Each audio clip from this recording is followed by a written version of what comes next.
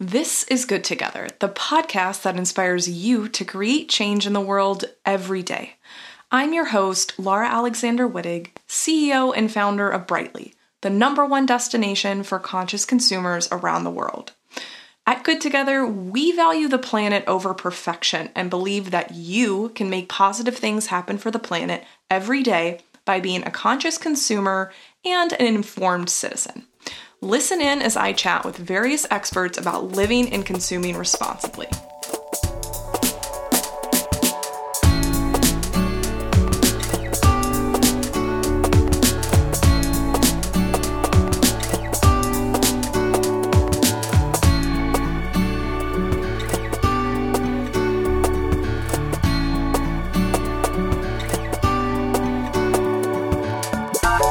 Eco-friendly living should be easy, but oftentimes it doesn't quite feel like that. Brightly believes that small, planet-focused lifestyle swaps can help us all fight back against climate change every single day. Part of being a conscious consumer means that when it's time to buy a new item, considering a product that is eco-friendlier than the alternative can actually make a difference. Brightly Shop focuses on easy, effective eco products designed to help you reduce waste and make smart, planet-focused decisions around your house every day, whether it's stopping food waste with our Veggie Saver bag or eliminating single-use plastic wrap with our bowl covers. Pick from dozens of our favorite eco swaps that have been thoroughly vetted and tested by our team, including yours truly, who has just done so much testing.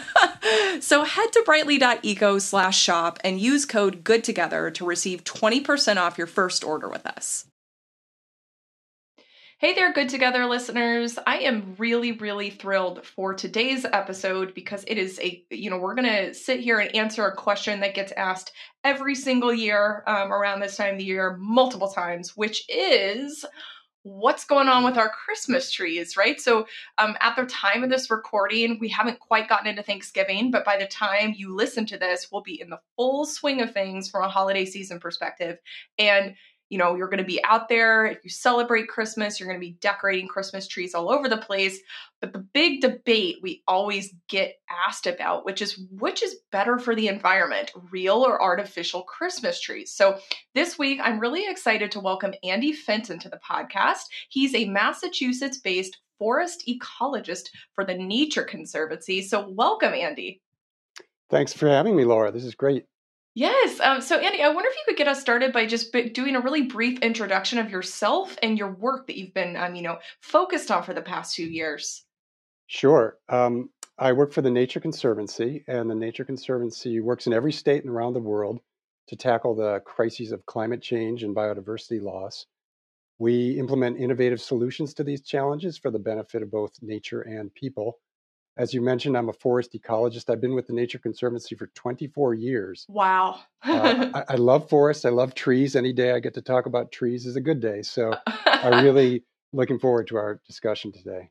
I love it. And, so like I said, this is, people ask us all the time, real or fake, what should I do? And we, of course, have done our own research and point to our own bits and pieces that we've been able to find, through trusted sources, but I've never had a chance to actually talk to an expert about this. So I'm super excited. So I think before we actually get directly into the specific debate about Christmas trees themselves, I kind of wanted to set the stage with holiday waste, because this is something where I think in the excitement of the holidays, we get caught up with purchasing many things and purchasing, whether we're talking about a real or a fake tree, can really add on to an already high amount of waste. And so typically we're thinking about, just to kind of ground ourselves here, the average American produces about 5 pounds of trash per day, which equates to about 35 pounds of trash every week. So that's quite a lot. Unfortunately, during the holidays, that does,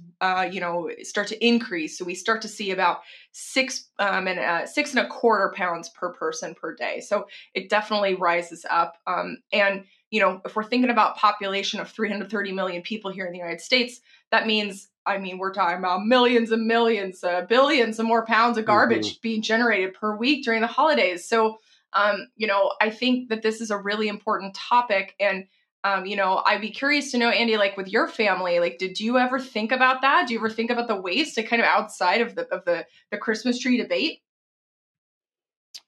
Sure. Yeah. I mean, I notice it a lot with plastics and packaging, and we try to make consumer choices that minimize that. It is really hard. It's Oh yeah. everything is heavily packaged, and I've found myself in the store with something in my hand, asking myself, "Do I really need this?" Literally because of the packaging, not because of the product, and Yeah. not purchasing it for that reason. Yeah. So yeah,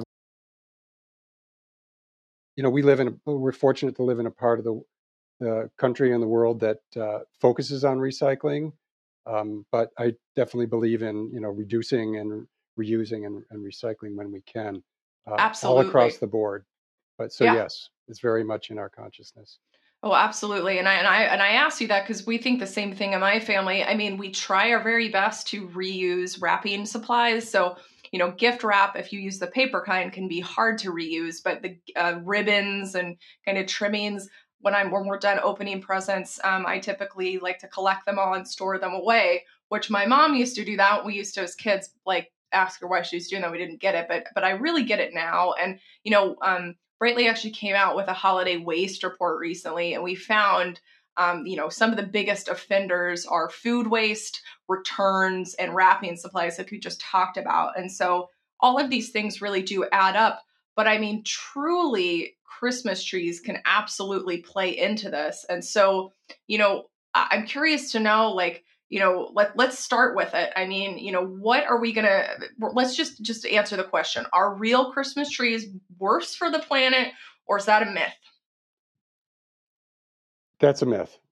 There we go. All right, let's Yeah, get into it. And we'll talk yeah, about like what we right. can do with the fake ones in a while, but let's talk about it. Yeah. So I, thinking about this, I thought, well, there's a one-word answer. Should I get a real Christmas tree? And the shortest of answers is yes. But of course, Okay. there's a lot of nuance and context for that. But it's counterintuitive, I think, and I think people are beginning to realize that there's subtleties to it. So the thing about a real tree is that I'm a forest ecologist. I tend to look at things through the lens of how a forest works.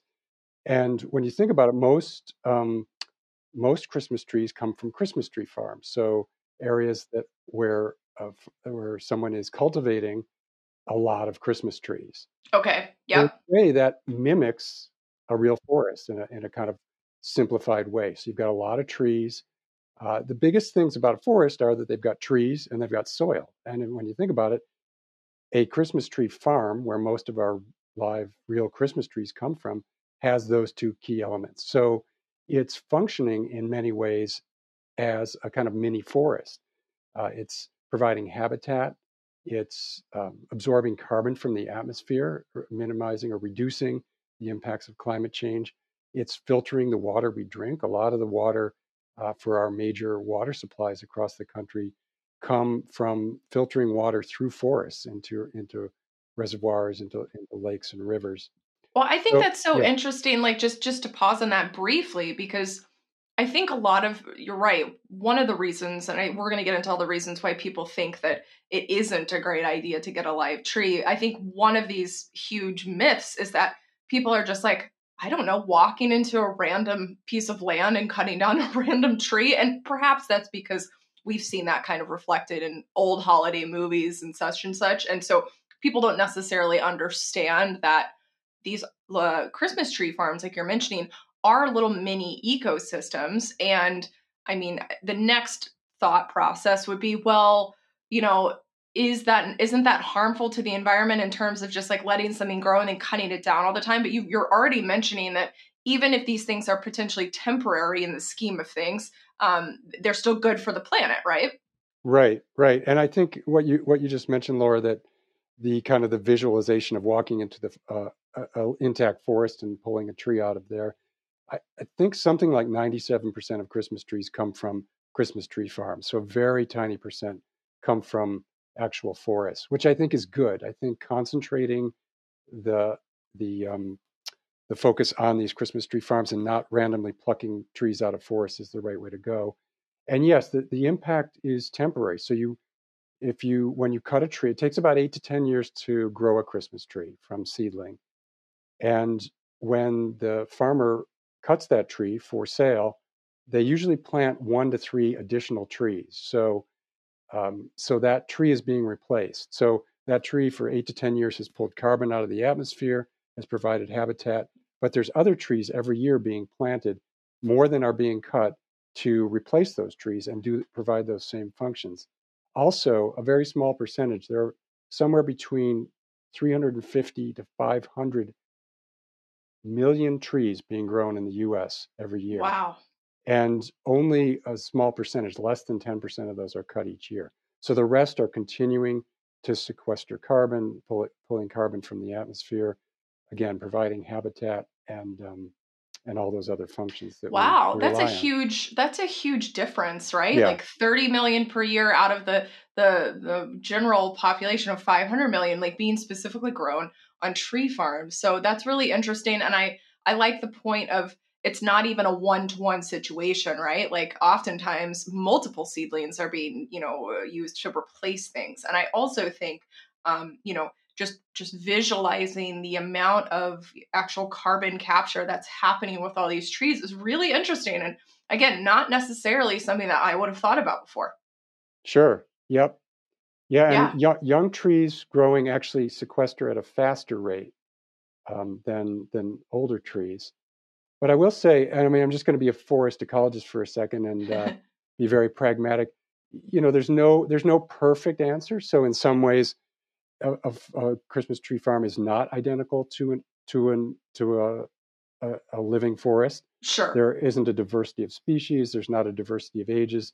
There are no old trees. So I just want to be realistic but that doesn't mean it's still not the right. My very short answer at the beginning, yes, is still the right answer to your question. But I just want to let your listeners understand that there's nuances and complexity. Absolutely. I mean, that's what this whole podcast is about. I mean, there's Right. never a perfect answer when we think about the most eco-friendly X, Y, or Z. There's never a perfect answer. Right. But as we unpack each topic, we do realize that there are better options than others. And I think from our perspective, it's really interesting, I think, to think about the larger picture and understand a little bit more about, here's the ecosystem that these trees are creating. Here, they're supporting air purification and natural habitats for wildlife. You're also most likely supporting a small business, right? You're supporting a farmer that has a tree farm, maybe compared to a large corporation that's making a giant plastic tree. So that is also another bit. And so the other thing that we really wanted to talk about as well was thinking about, okay, so let's go through the life cycle here, right? So the consumer goes, they pick up a tree. Hopefully it's from a local farm. Hopefully you've got an area of your town where you can grab one locally, but maybe you get it from a big box store. And you bring it home. Now we're going to say, we'll talk a little bit about why this might not be the right answer for everybody for a variety of reasons, but let's pretend you're somebody who can, Sure. physically lug this massive tree on your car, into your house, etc. You get it there, you decorate it, you have a great time. So once, the holidays are over, we get a lot of questions about like the disposal of, real versus fake, etc. And, we'll talk about the fake here in a second, but let's talk a little bit more about like what happens, number one, to trees that we consume as consumers. Like, what's the best way to dispose of them? And then the second part of that question would be, what happens to the rest of those trees that actually don't get taken home? Yeah. So I really want to, in preparation for talking to you today, I wanted to kind of confirm my assumptions about my own town. Yeah. So I called my local Department of Public Works and said, "What do you do with the Christmas trees when you pick them up?" Because we, in this town, and many towns around me here in eastern Massachusetts, we pull them to the curb after the holidays. Yes. And they told me that they contract with someone who grinds them up, composts them, and uses them for mulch. So they're returned to a natural setting by grinding them up and using them for mulch in city gardens, city parks, and that kind of thing in in the area. And I think that's done a lot, at least in this part of the world. I think it's probably the most economical thing for towns to do too, because landfill costs are continually rising. It Yes. makes no sense to put a live Christmas tree in a landfill, of course, but it may happen across the country in different places. But again, I would. So, what one thing I recommend is finding out from your town where they go. Yeah. If they're picking them up from the curb, find out, and if they're being used as mulch, of course they're of course releasing carbon then, so they're part of that life cycle of climate. But again, if we're planting 1 to 3 trees in replacement of that tree, our net benefit is a climate benefit. So find out what your town is doing. If they're grinding them up and using them for mulch, that's ideal.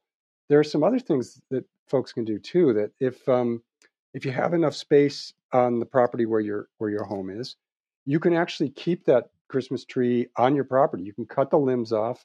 They make a great kind of covering of your beds, your perennials, your garden beds, and Okay. provide some insulation for next year's growth, some mulch.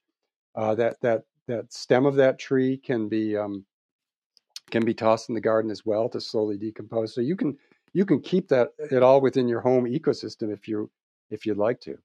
Yeah, and I mean, hey, Yeah. you can always, so my husband I live in Seattle, and I believe we do a similar situation with our tree recycling ecosystem, but I need to call them too.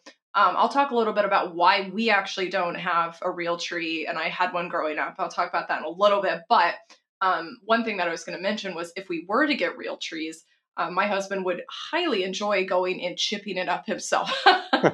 You can always rent a wood chipper. I know this Yeah. because we've done it before, as we'd had to. Somebody had left a bunch of, we didn't actually, we are very, my husband and I are very much quote unquote tree huggers. We've never cut down a tree, and I don't think we ever would in our own backyard. But somebody had left us a bunch of giant stumps, so we did have to chip them up ourselves. So I Right. could tell you he'd probably be all excited about that because there's a local tool rental place that we can go. That would be One thing, fun. Sorry, Laura, I don't yeah, don't go want to ahead. interrupt, but Yeah, you don't necessarily need to go that far. I mean, there you if it go. would be fun for them, but you can literally take your pruners and cut the limbs off and leave it at that. You don't necessarily need to chip it And so on your own you're property. talking about just having a big tree stump kind of just hanging out in your garden. Is that what you mean? Well, let's say the tree is 7 feet tall, which is Yeah. fairly typical. You cut the branches off, which are generally at the most an inch across. Lay those out on the ground on your garden beds. Then you're left with that stem or trunk, which is 7 feet tall, maybe 3 or 4 inches at the base, Yeah. and that can literally be tossed at the edge of your garden. You can be used for a garden edge. You don't need to chip it up. That will decompose in the matter of 2 or 3 years as well. So Okay. yeah, Yeah. So there you go. So you don't even have to, I mean, hey, maybe, knock yourself out if you're like him and you love power tools, but otherwise, yes, don't need to exactly. even, Right. you don't even You need to can keep mess it with it. simple. Right. There we go. I love that. Well, no, that is a great, point to get across. And so we've talked a little bit about that. And I think it's a great tip that you share with the listeners, which is, yes, like it makes total sense to call your local, Department of Public Works or whoever handles your, trash pickup and recycling. I'm sure folks that are in large areas also probably can access some of this information online, but it's always really important, I think, to understand a little bit more about the ecosystem that you personally are operating in. So we've talked about sort of the real tree part of the equation, and there's one piece that I kind of wanted to get into that we talked a little bit about at the top of the episode, which was thinking about, okay, what we're discussing right now is, not necessarily a one size fits all part of the equation. And so we talked about how, live trees might not be for everybody from a, physical perspective. Like maybe you can't like lug the tree into your house, everything like that. There is also, the equation of, transportation. So if you're in a big city and you don't have a car, that might be kind of a hard thing to do. Um, there is a financial piece to this as well, where it is going to cost more to buy a fresh tree every year, assuming you use your fake tree for a long time, which a lot of people don't. We'll talk about that. But let's say you buy a tree and use it for 30 years, like you can be be pretty sure that buying a fresh tree for 30 years would be a little bit more expensive. And actually, the reason my family, my adult now family and I, what we don't do, we don't actually get a real tree because my husband is highly allergic to them.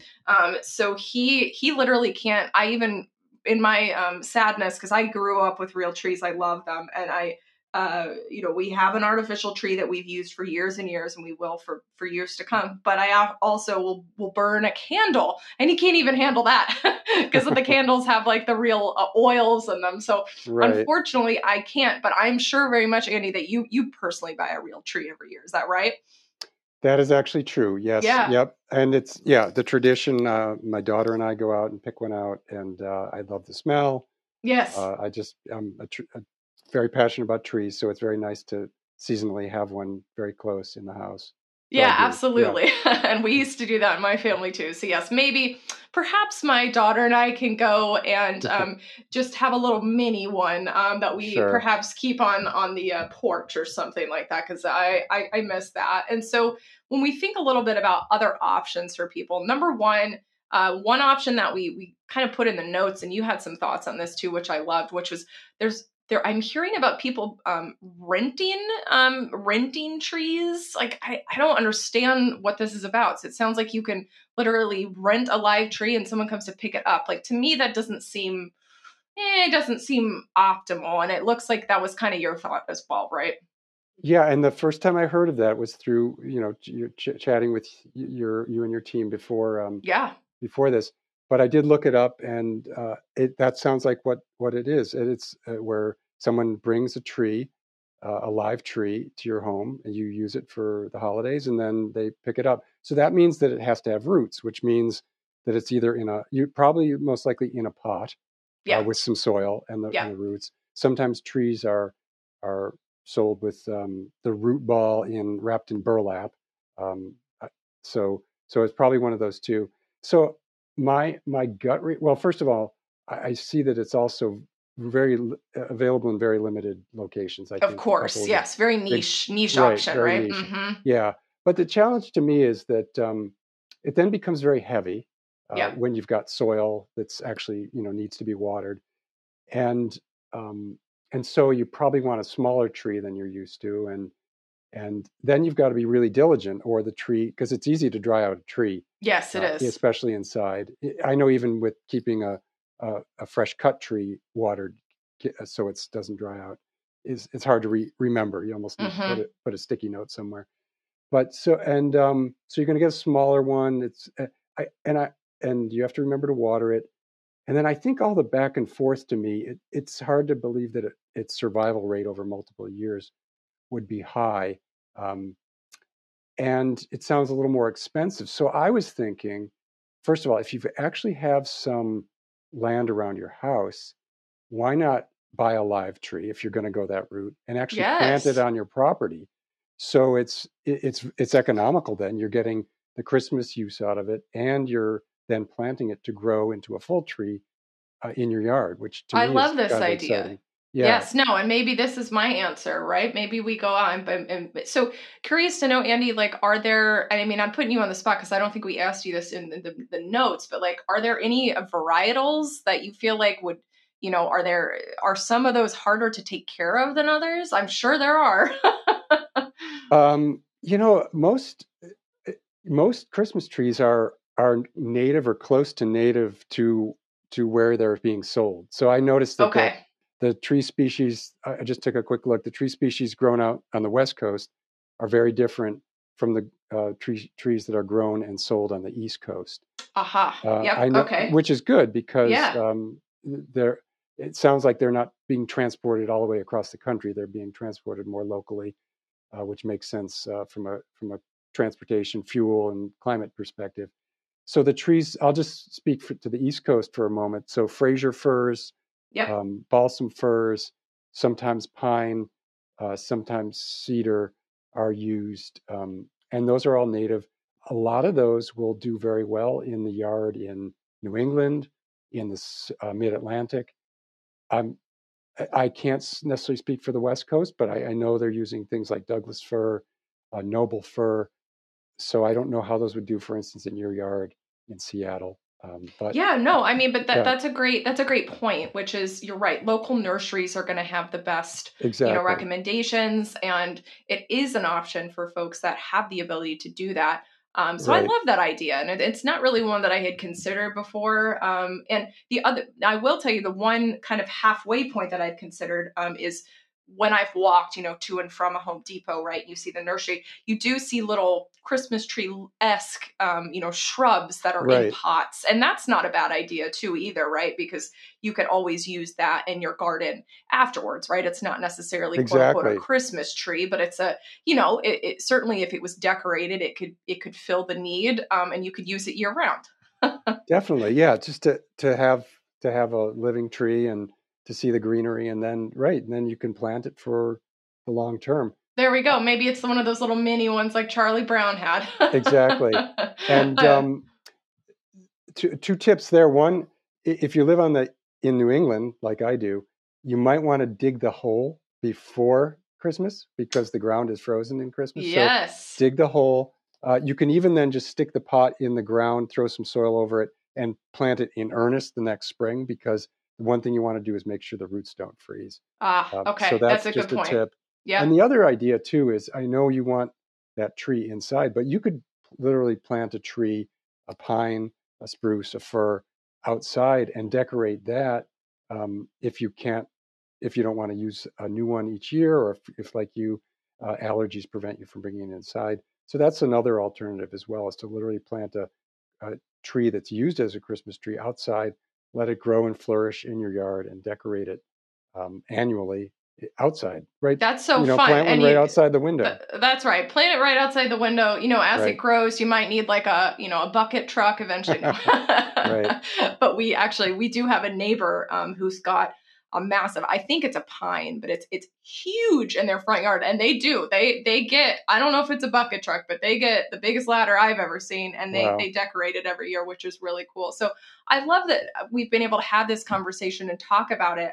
So keeping us on track a little bit as well. Like we didn't talk too much about the environmental impact of artificial trees, but I Hmm. kind of wanted to just briefly touch it because, like we said, there's not a one size fits all solution. An artificial tree might be the best solution for your family, whether it's allergies or, folks that aren't able to purchase trees like we talked about earlier. But we did want to talk a little bit about the facts behind it, right? So, on average, Americans typically only keep artificial trees for about 6 years. That was a big question I had, which is like, okay, a lot of people go out and buy these fake trees, but guess what? The next year you go back out, maybe you see a new and improved model with better lights or a different color or something. Like the temptation, I would imagine, to get new trees for people that, like shiny things, this is probably great. So as we found out, yeah, 6 years is not a very long time in the scheme of things, especially if you think about, the materials that these are made of. And you actually need to reuse your artificial tree for a minimum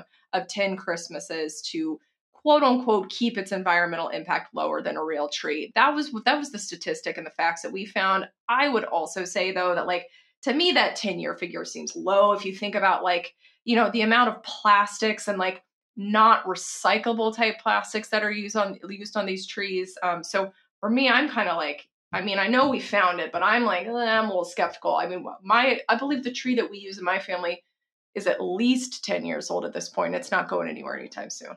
That's um, great. another a piece of information that we found is, like I just mentioned, just because something, and I'm sure you get this question a lot at the Nature Conservancy, Andy, but like people a lot of times will assume, oh, well, plastic is recyclable. It's like, no, no, no. Like most types of plastic are actually not recyclable. And all of that is very highly dependent on the facility that you have access to from a recycling capability. So, a lot of trees, most actually artificial trees, are not recyclable. They're made of the type of plastic that can't be recycled. So they end up in local landfills. So, we're talking about roughly 10 million artificial trees per year in the United States are purchased. And about 90% of them are coming, or being shipped across the world from China. And so we're also seeing a pretty big increase of carbon emissions and resources. And this kind of brings me, so we're talking about this, like, it's not It's not a great solution. We'll talk a little bit about ways you might be able to reduce the impact of your artificial tree in addition to reusing it. But Andy, one thing that I think I forgot to ask you, but it's coming up now as we're talking about carbon emissions. Can you tell our listeners a little bit about the local equation? I know we talked particularly about supporting local farmers, but do you have any information about like how close trees are being grown, live trees are being grown to their consumers? Yeah, that's, I thought of that too and wanted to circle back. So thanks Yeah. for bringing that back up. There's a lot of Christmas tree farms Yeah. in your part of the world, the Pacific Northwest, in my part of the world, New England, the East Coast.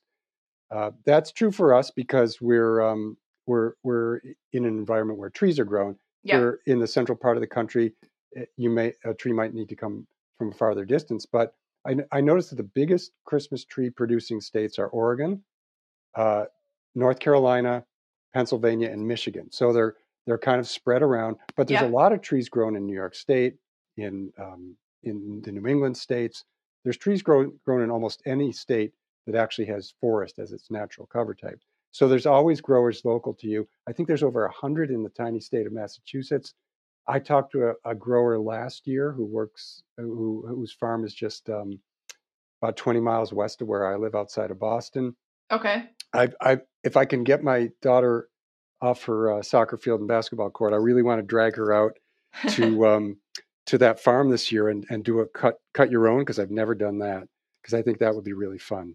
Oh, absolutely. And, the thing I was going to mention too, especially it's kind of hard to think about it from the consumer equation from an economics perspective, but if you are a retailer, whether you're a Home Depot or a small nursery, you're going to want to source a tree as close to you as possible, right? Because it's an economical situation. Like, obviously, getting a tree to come to you from halfway across the United States is going to be more expensive from a shipping cost perspective than something that's grown a little bit locally. So, granted, the big box stores, they've got their logistics down to so many reasons. I doubt that they care too much about that, but I would venture to say that the smaller shops are going to be looking for stuff as close by as possible from a purely economic perspective, if not also wanting to support farmers. I think that's a really interesting piece to consider as we think about carbon emissions, and the pure just amassing of carbon that is equating to all this transportation, right? Right. No, that's great. And I think it's, to get more involved, a consumer can literally talk to the provider where you're buying your Christmas tree. So if it's a church parking lot or a farm stand or the farm itself, find out where they're growing them and how they're growing them, and that's a great way to get involved and make sure you're buying a more local tree. And I don't think we fully explored this. So if we're supporting a farmer who's growing trees on their land, we're in helping that farmer keep their land in a natural state, because there are a lot of economic pressures on people in general and farmers in particular, to say, well, gee, if I sell 20 acres to a developer and put a subdivision or a strip mall here, I can make a lot of money. But if I'm making money from Christmas trees, I can keep this land in a natural state and grow trees, and I've got soil that I'm taking care of. So if we're supporting an economy that supports open space and natural lands and natural processes by buying a local tree from a small Christmas tree farm. Absolutely. No, I love that piece. And so like we said, listeners, there's a bunch of different options. Like, just like we talked about, there's not a one size fits all solution. And so the bottom line is, real is better than fake, which, again, we're busting that myth wide open. It's better for all the reasons we mentioned. The more local you can find it, the better. But if you do have an artificial tree, number one, make sure you use it as long as you possibly can. Try not to get, tempted by the new and shiny ones that you see, in your big box stores. And then, when it comes time to dispose of the tree, it is entirely possible that there's other ways for you to quote unquote dispose of it. I talk about this a lot in pretty much every episode now, but look at your local, your free Craigslist listings or your local buy nothing group. Like, just because you don't like you don't need your Christmas tree anymore, you want to replace it or whatever, doesn't mean somebody else can't have a use out of it, right? I've heard one time somebody went to go get rid of their artificial Christmas tree, and it actually was picked up by a local high school for their theater, productions, because they needed it for like a forest that they were creating on stage. So like, there are other use for these things. If you need to get rid of them, you also could consider, it's possible to potentially give it to a secondhand shop, or even source your own tree from a secondhand shop. So, definitely consider I don't know what we call it, the sharing economy, or just the general bartering economy. Like, consider doing something like that before you throw anything out, and especially something really big like a Christmas tree, right? That sounds perfect. Yeah. So, there's, we've talked about all the options. Obviously, listeners, there's other options that you can do, rather than buying Christmas trees. Of course, you can completely opt out. There are, decorations and things that you can do to have a great holiday season. You also might not celebrate Christmas because of religion. And so in that case, you're kind of, you don't even have to be too concerned about this conversation in general, but there are so many different options for you. And I'm super excited. Andy and I were able to walk you through some of them. Now, Andy, as we're coming up on the end of the episode, I always like to ask our guests the same question, because to me, it's so interesting to hear the different perspectives here. But, so from where you've been sitting, right, you say you've worked for the Nature Conservancy for over 20 years. You've probably seen quite a few things come and go in terms of what's popular with consumers and people in general. But one thing that I find to be exciting is the growth and the movement that I see happening right now in the ethical and sustainable lifestyle movement going on. So I'm curious to know, like, from where you're sitting, what is exciting you the most about this space? Yeah, great question. I feel like, this comes from my work and just my personal life, that consumers have more and more choices all the time. Yes. And they're becoming more and more affordable and mainstream. So, I think of a couple quick examples. My town a few years ago banned the use of single-use plastic bags Awesome. in our grocery stores. And I used to see shopping bags caught in our neighborhood trees like all the time. And now I don't, and they're not blowing around the streets. And I just think, and then you think of plastics in the ocean and throughout the environment, and how much one decision by one small municipality can make that huge difference. And it's spreading to, it's not a statewide ban, it's town by town in Massachusetts, but it's certainly spreading. And then I think, a much more complicated topic, but I think of renewable energy, which is really going to be key for both our climate and just the health and vitality of our planet in general, and how solar energy is being used by more and more people, and electric cars by more and more people, so that we can address those, and everything's becoming more affordable, and there's more incentive programs. So I see the kind of individual, very small things, all the way up to these big decisions that are really going to affect our lifestyle and the planet. Yep. Absolutely. You're right. I also have noticed the same thing about, plastic shopping bags. Like, in general, they also are not allowed in my area. And you're right. You just don't see them hanging out, from a trash perspective. And so, I think people have also become more aware of, the environmental impact of littering. So there's that. But there's also just general mishaps where, plastic bags get kind of blown around. So it is really nice to see that these alternatives, like you just mentioned, are becoming more accessible, more affordable, and consumers are just starting to wake up and say, hey, look, I'd like to know more about this, or I'd like to purchase this, or be part of a movement that supports something like this. So, Andy, I just really wanted to thank you for joining us. I'd love to talk to you more about like forestry and things like that. We could probably get into that like sometime in a future episode, Sure. But just having your expertise in this situation has been really interesting. And thank you so much for joining us. It's my pleasure. I hope you enjoy the holidays, and I hope everybody listening enjoys the holidays. Yes, very much. Thanks so much.